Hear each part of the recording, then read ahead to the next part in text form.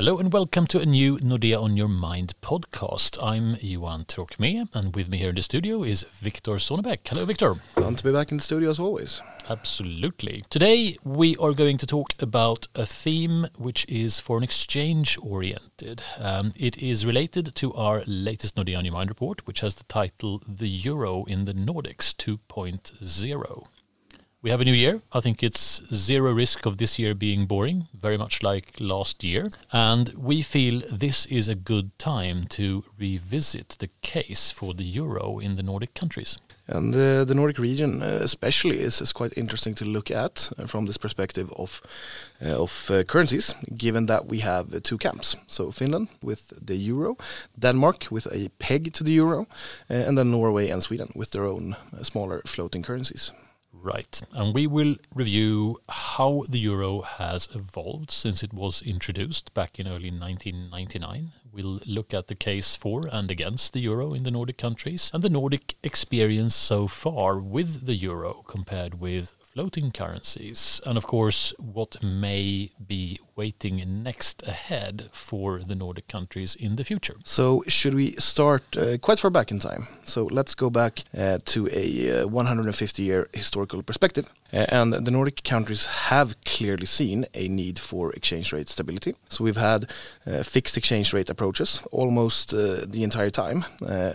Without exception since the 1870s. So first the gold standard, then we had some currency pegs, we've had the Bretton Woods, the European currency snake, the exchange rate mechanism, and the euro.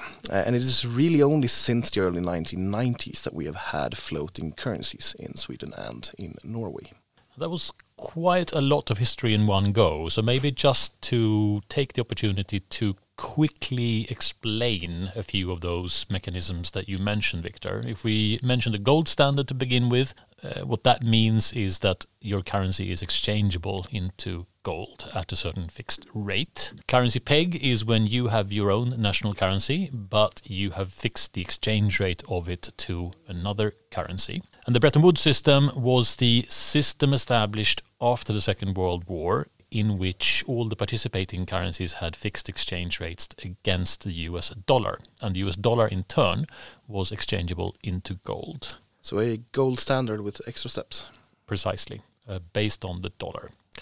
And the currency snake, or the European currency snake, was a fixed exchange rate mechanism that came after the Bretton Woods system when that had collapsed, in which there were fixed exchange rates maintained bilaterally between the participating European currencies, which were allowed to vary within a plus minus 1.125% band. And the ERM that you mentioned was the European exchange rate mechanism, which was a mechanism with fixed exchange rates of all the participating countries' currencies against what was called the European Currency Unit, the ECU, ECU, which was the predecessor of the euro, which is an actual currency.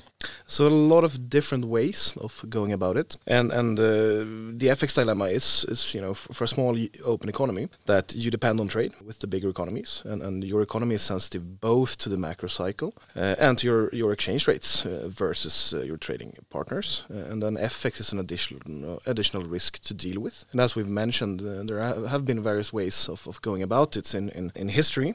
But if you want to kind of sum it up and boil it down, Johan, when it comes to the different options, how would you describe it? To keep it simple, if you're a small open economy, there are three really basic options available to you for your currency. Number one, you can choose to have a floating currency and just let market forces decide what the exchange rate for that currency against other currencies will be. Number two, you can use a major currency of your trading partners instead of having your own. And number three is sort of the hybrid, the in-between, where you have a fixed exchange rate for your own national currency against a major currency of your trading partners. And starting with the first one, then having a floating currency, you could argue that the case for it would be that you decide your own monetary policy and potentially adjust to macro shocks through your exchange rates. Or exchange rate, and not only through your labor market, but you may get exchange rate volatility and FX impact on inflation as well in your economy. And one of the key things being that you would also need to build and maintain credibility for your currency. Exactly. And if you peg your currency to another currency at a fixed exchange rate, you actually import the monetary policy of the other currency. And this is something that could boost your own policy credibility. If your own central bank hasn't really been able to build that credibility, you will instead adopt the credibility of the central bank of the currency that you peg your own currency to. And you also remove, of course, exchange rate risk if the exchange rate is fixed. But you need to find an optimal currency area. That's a term that macroeconomists often use to describe an area, a region for which it maximizes economic efficiency to use the same currency in all the countries in that area. And you need to find a suitable optimal currency area to peg your own currency to in order for you to import the right monetary policy, one that suits the needs of your own economy. And you will need foreign currency reserves in your central bank to be able to defend your peg in case market forces would put pressure on the exchange rate. And then finally, and similarly to pegging your currency, that if you were instead to use a foreign major currency, so straight up a currency of a foreign country, then that external central bank would set the monetary policy.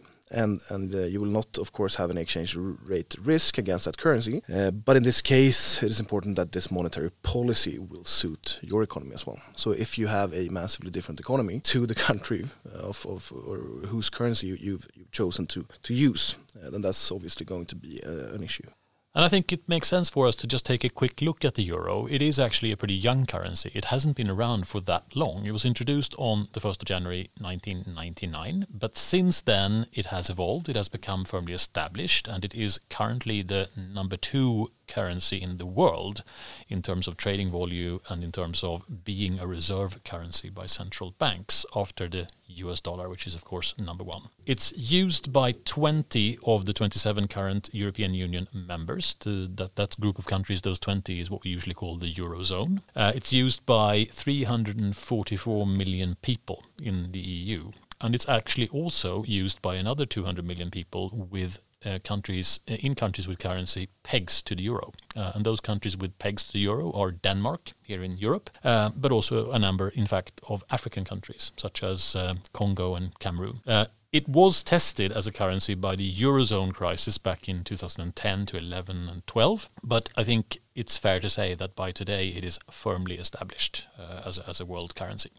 And then we have the Nordic region, and when it comes to the euro and the Nordic region, of course, we have Finland using the euro, adopting it from the start in 1999, and you could quite frankly say that support for the euro is quite strong and has actually grown further in the past 10 years. Looking at a recent poll from the EU Commission, 85% of Finns are positive to the euro, and the support for this currency is actually the highest, or the third highest, in the Eurozone, after Ireland and Luxembourg. And moving on to Denmark, which has had a fixed exchange rate for its Danish krona since the Bretton Woods system. The Danes rejected the European Union's Maastricht Treaty, which included a common European currency, back in 1992. They raised the issue again in a new referendum in 2000, and then the adoption of the euro as a currency in Denmark was again rejected. So instead, Denmark is maintaining a peg for the Danish krona against the euro at 7.46 Danish krona per euro, plus minus 2.25%. And that is a bilateral peg with the European Central Bank, so that both Denmark's and the European Union central banks are backing this fixed exchange rate. And then we have Sweden.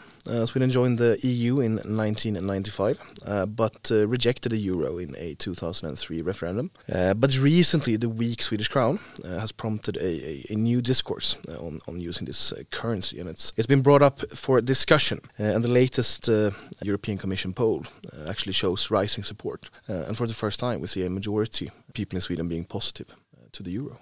And finally, the fourth Nordic country, Norway, is not a member of the EU. Norway rejected membership of the European Union in referenda both in 1972 and in 1994. Although Norway is a member of the European Economic Area, the EEA, since 1994, and Europe is by far Norway's biggest trading partner, accounting for between 70 and 80% of trade. Norway's economy, though, is offshore heavy, relying on oil and gas and fish, and is quite different in nature from the economies of the European Union. Public opinion in Norway remains pretty solidly against EU membership, and that almost makes the euro as a currency a moot point. You obviously aren't in a position to adopt the euro as your currency if you're not a member of the European Union. Yeah. But with this history, the brief history of the euro and of currencies in the Nordic region, having that in mind, let's have a look at how currency affects an economy. And the case for floating currency, as we've mentioned, is usually based on conducting your own monetary policy. It might be a potential shock absorber if there are any economic uncertainties and economic shocks. And in this case, then adjusting to shocks to the economy through your currency, so through weakening or strengthening of the currency, and not only through the labor market. And then the fourth one, having your own currency might be beneficial in this case. You mentioned you want the optimum currency area, and if you can't really argue that you have an optimum currency area in which you would fit, then having your own currency might be a quite good choice. If we look at the floating currencies in the Nordic region, the Norwegian krona and the Swedish krona, they have been chronically weak for the past 10 years. Trade-weighted exchange rates for Norwegian and Swedish krona are down over the past decade 32% and 21% respectively, so quite a heavy plunge. The Danish krona and the euro are up 4% over the past 10 years against trade-weighted currency baskets for Denmark and Finland. And trade-weighted annual exchange rate volatility has in the past 25 years, so a very long time period, been about 3 times higher for the Norwegian krona and the Swedish krona compared with the euro and the Danish krona. Quite staggeringly high. Yeah. Looking at central bank policy rates and the 10-year government bond yields, have the Nordic countries pursued different monetary policy than the ECB since 1999? Well, Finland and Denmark, obviously not, given the currency situations. Norway has done so. Differently to some extent, but not Sweden, which has for all intents and purposes followed the ECB, despite having their own floating currency. And coming back to this theme of floating currency as a shock absorber, when we look at the data, see no big inflation divergence for the Nordic countries versus the OECD in the shocks of 2008 or 2020 or 2022. We also see no real evidence of a weak currency boosting exports in any sort of sustainable way over time. Instead, what we do see is that for decades, import growth has actually mirrored export growth. Both have soared, and this is what we usually refer to as globalization. Trade has increased. So now both exports and imports correspond to between 40 and 50% of GDP in value terms for the Nordic countries, and that compares with those import and export volumes being between 10% and 25% of GDP in value terms back in 1975. So it's a pretty staggering increase in trade intensity in the Nordic countries. And then the interesting question becomes, right, so if you depend so much more on trading with the outside world, both importing and exporting, how are you able to deviate materially in your own monetary policy from the monetary policy of your key trading partners? What might then happen to your currency? And as you're alluding to, the answer is, of course, that it is quite difficult to run your own monetary policy. Looking at GDP growth, Norway has outperformed the OECD long term. Sweden has been in line with OECD growth, and then Denmark and Finland have underperformed. Norway did better during the 2008 financial crisis, while the others were quite similar. And all did equally bad, you could say, during COVID in 2020. But then Norway suffered much worse during the oil price shock of 2014 for obvious reasons. And in terms of unemployment, Norway has been consistently superior for all this time, going back over the past 25 years. All Nordic countries were equally bad when it comes to unemployment during the COVID shock. Sweden did not do better than Finland during the global financial crisis in 2008 and 2009, despite the floating Swedish krona, which did weaken at the time. And Sweden is worst in class in terms of unemployment among the Nordic countries since 2018. So quickly checking the case then for floating currency for the economy. How about being able to conduct your own independent monetary policy? How well would that work, given what we've just described? Well, it's hard to deviate a lot from your trading partners after globalization. Just as a quick, simple example, Victor. Imagine if a small open economy were to decide to have 0 interest rates and the trading partners had 2 or 3 or 4% interest rates. With the level of intensity in imports and exports in trade flows, it's probably quite inevitable that the currency would keep weakening and weakening and weakening if you did that. So the question becomes, can you have a substantially different monetary policy? To which I think the real answer is no.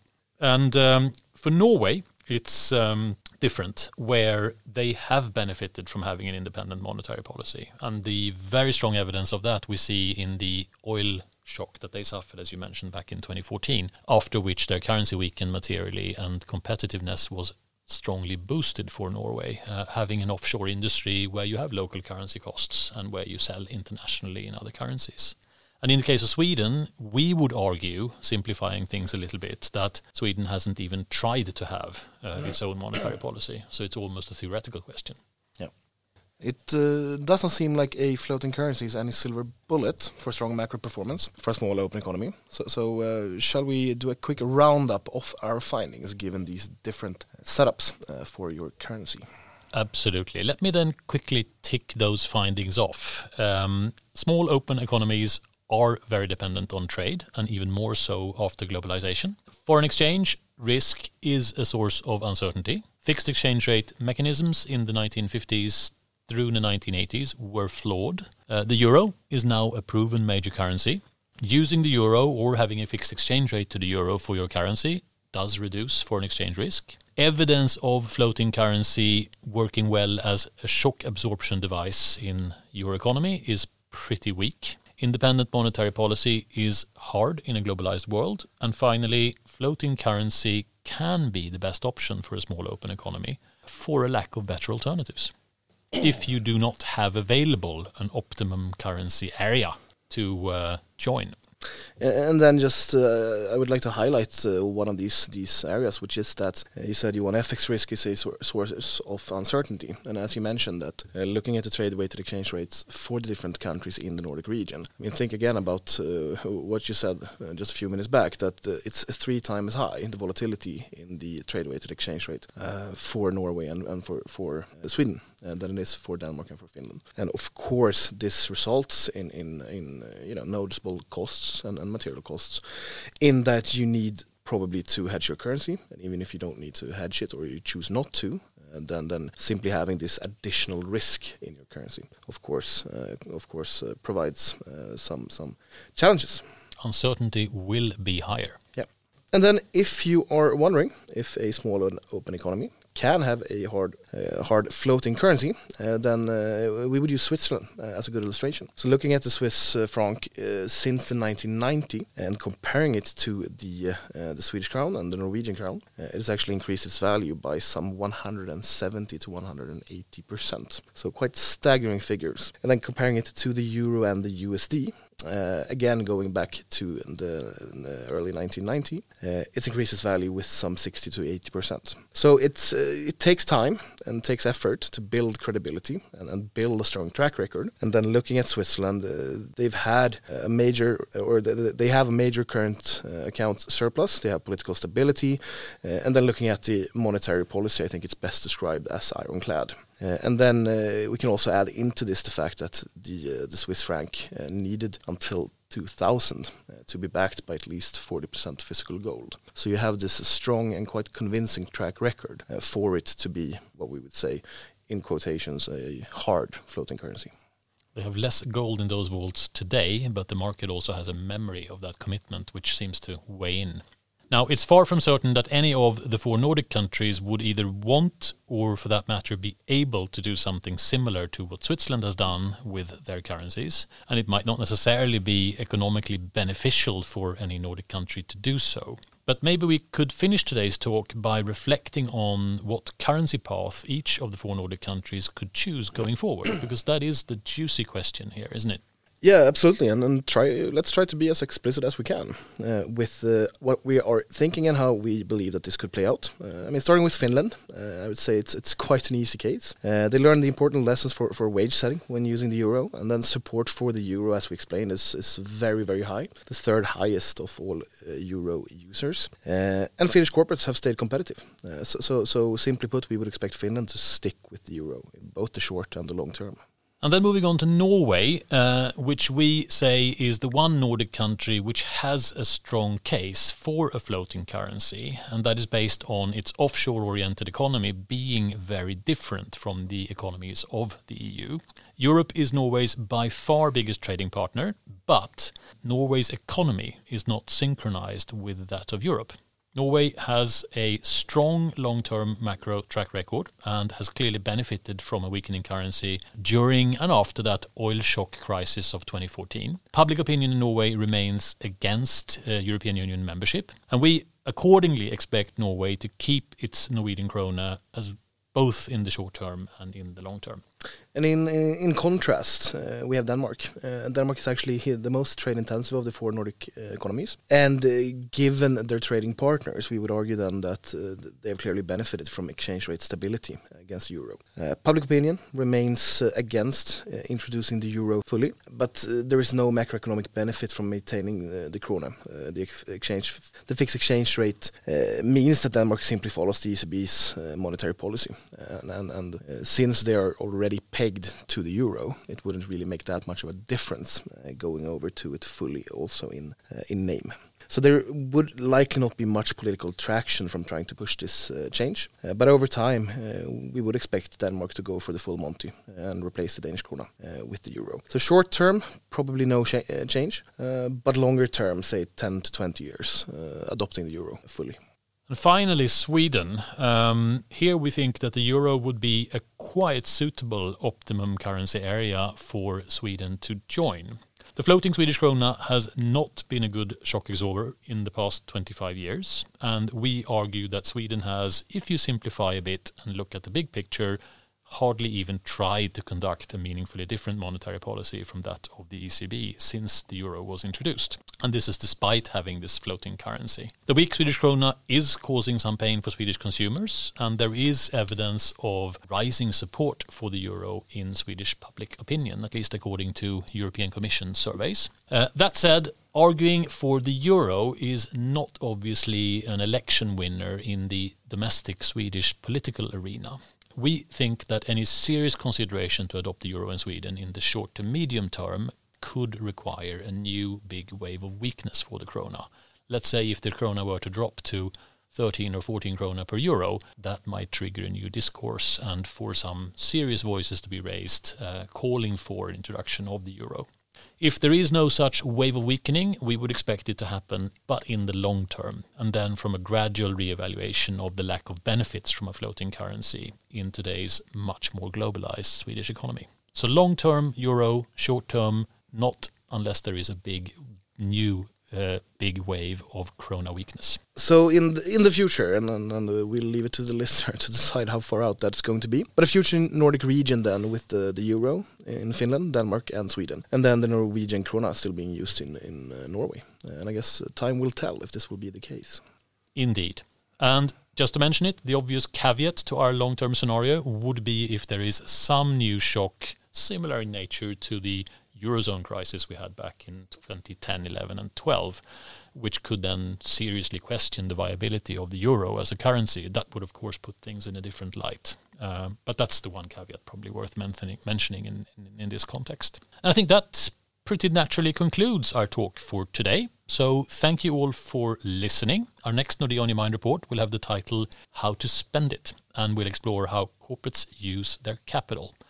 Looking at different choices between investments, mergers and acquisitions, research and development expenditure, and of course payouts to owners. And we will look into if there are any patterns in how long-term performance and value creation is affected from how companies spend their capital. So watch this space.